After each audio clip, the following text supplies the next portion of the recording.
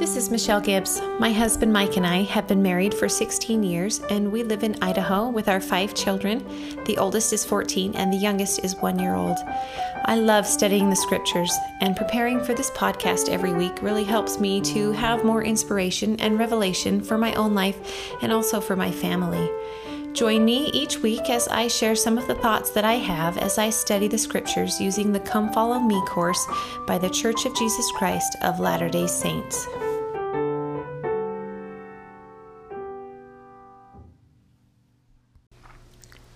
This week we are studying Helaman chapters 13 through 16, and this is where we get to read about Samuel the Lamanite and the prophet and how he comes and teaches and preaches to the Nephites, trying to tell them to repent and telling them that Jesus Christ will soon be born, and giving them signs for his birth and also for his death.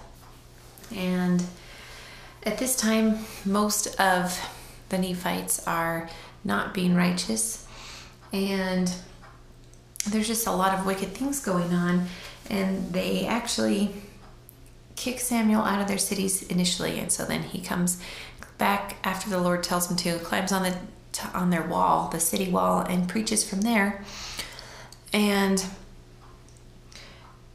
tells them that they need to repent or they're going to be destroyed. And in chapter 14 of Helaman, verse 14, he says to them, "It is for the righteous sake that it is spared. But behold, the time cometh, saith the Lord, when ye shall cast out the righteous from among you, then shall ye be ripe for destruction. Yea, woe be unto this great city, because of the wickedness and abominations which are in her." And for some reason, this verse made me think about a talk I heard Elder Bednar give. And he was talking to the youth about having good thoughts. At least I think it was the youth. Now I'm second guessing myself, but he was talking about having good thoughts and filling our mind with pure things. And my husband was actually just talking about this talk from Elder Bednar on Sunday when we were studying together as a family, and that brought it back to my mind. So as I was reading this week, this verse reminded me of that again, because Elder Bednar says if we have, so what my husband used was navy beans and black beans to show the differences between good thoughts and bad thoughts. So our head is like a container filled full of beans. And if our head is already full, in order to put another bean in, we have to take one out. I don't feel like I'm explaining this very well. You'll have to listen to Elder Bednar's talk. It's a lot better. And I don't think he talked about beans, but he used something else very similar. But so if the navy beans represent good, pure thoughts, and the black beans represent negative thoughts and sins and things like that, every time we have a negative thought or a bad thing, we're pushing out one of those good, pure thoughts from our mind in order to make room for the bad thoughts. And so the more bad thoughts we put in, the less good thoughts we can have in. But it works in reverse, so that if we want to rid our minds of those negative thoughts, all we have to do is replace them with positive thoughts and things from the Spirit. And I feel like that is kind of happening here in this verse and at this time with the Nephites, because most of the Nephites are wicked, and there's only just a few left that are righteous. And he's just saying, beware, because the more of those that you get rid of, the more filled with wickedness the city is, and that's when we're ripe for destruction. So it was just a reminder to me that in my own life, to make sure that I'm trying to replace the negative with things of the Spirit, so that I'm not letting negative thoughts and actions overwhelm my life and take over, so that my life resembles more like the Nephite cities at this time. We want to be righteous, and we want to work every day to try to make ourselves a little bit more pure and clean. And that's really what Samuel is talking to each one of them about, so that they can do that in their own lives, and then as a group help each other to do the same. So he's talking a lot to them about the Savior and the signs of the Savior and the joy and gladness that comes as the Savior is born and through his life, through his atonement, and through the resurrection. And I've been thinking a lot about being joyful this week. And there were a couple of verses that really stuck out to me. First, they were both in chapter 13. The first one is verse 7, and he says, "Behold, an angel of the Lord hath declared it unto me, and he did bring glad tidings to my soul. And behold, I was sent unto you to declare it unto you also, that ye might have glad tidings. But behold, ye would not receive me." And from that verse, I got to thinking about how Heavenly Father wants us to be joyful and he wants us to be happy. But when we don't receive him, we don't receive the Spirit, and we shut those things out of our lives, we can't have that joy or those glad tidings. And that's what Samuel's telling them right there. And then again in verse 38, he says, "Ye have sought for happiness in doing iniquity, which thing is contrary to the nature of that righteousness which is in our great and eternal head." And that just reminded me that sometimes we fill our lives full of all kinds of things that we think will make us happy, and we seek to be happy through worldly cares and worldly activities. But true glad tidings and joy come as we turn our hearts to God and as we find peace and happiness through our testimonies of Jesus Christ and through serving each other.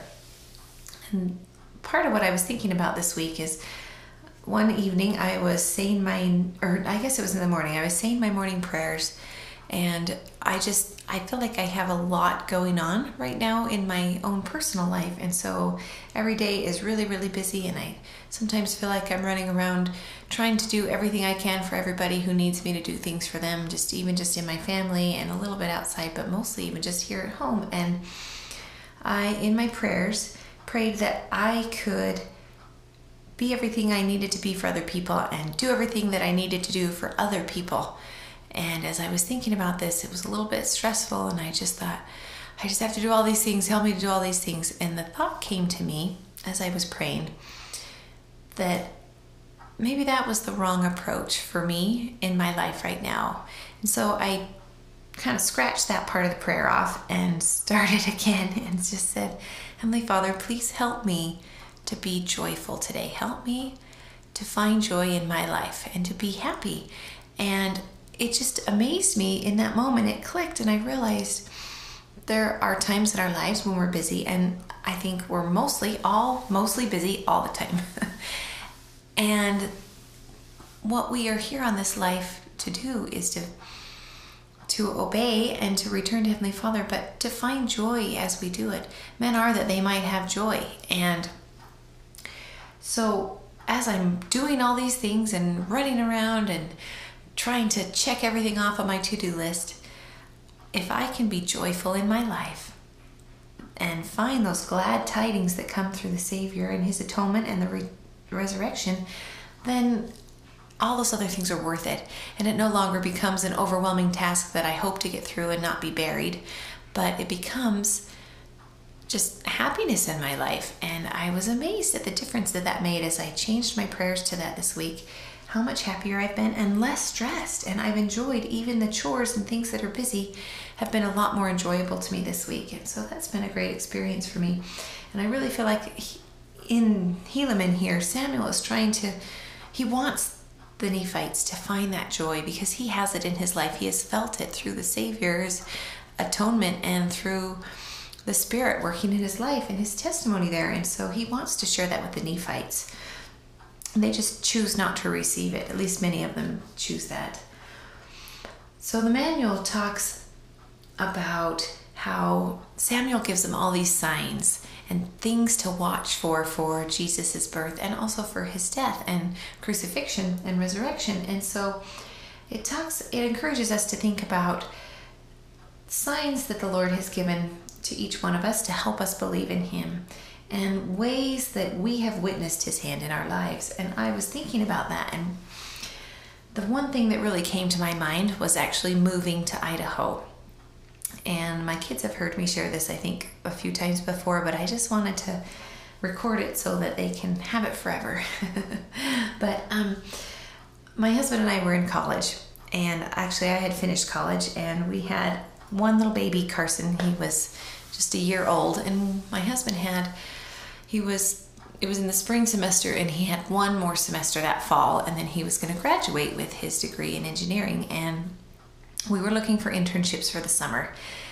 And we had found a couple in Wyoming, and that's where we were going to school, was at the University of Wyoming, and we were looking at some internships, but just through this fluke, associate of Mike's in the engineering college, he came across an opportunity in Idaho Falls, and we didn't even know the kid very well, and it was his wife's father who put him in touch with this job, so he didn't even know the people that worked there. It was just kind of a long shot. But Mike turned in paperwork for it, he turned in his resume and other things and applied. And a kid, I say kid, we were all kids back then, but a man who worked there, he was a young man, and he had graduated from the University of Wyoming. And so when he saw my husband's name on there and that he was a student at UW, he was so excited to have somebody else from his college that he took Mike's resume and he gave it to the boss, and the boss said, sure, let's get him in for an interview and see. So we took the several-hour drive to Idaho Falls, and everything I think that could have gone wrong probably did on that trip. We didn't get out at a good hour. It was fairly late, so when we got into Idaho Falls, it was like 11:30 or later, and it was dark. We'd never been here. I'd actually never even considered Idaho as a place to live. I knew it was there, but it just never occurred to me that I would want to settle here at the time. And so we came into the city, but the directions that I had printed off at the time, we had to print things off on Google, and you just had papers of instructions to get you places instead of any kind of an app on a phone or anything. And so the instructions that I'd printed off were bad, and we had a really hard time finding the hotel. We were in the middle of these farming fields in the dark, and we didn't know where we were. It was kind of funny. Anyway, we got to the hotel, stayed the night. In the morning, my husband went to his job interview, and of course, those directions that I printed off apparently were also bad, and he ended up having to call his boss and say, I don't know where I am, I'm lost, sorry, I'm not there for the interview.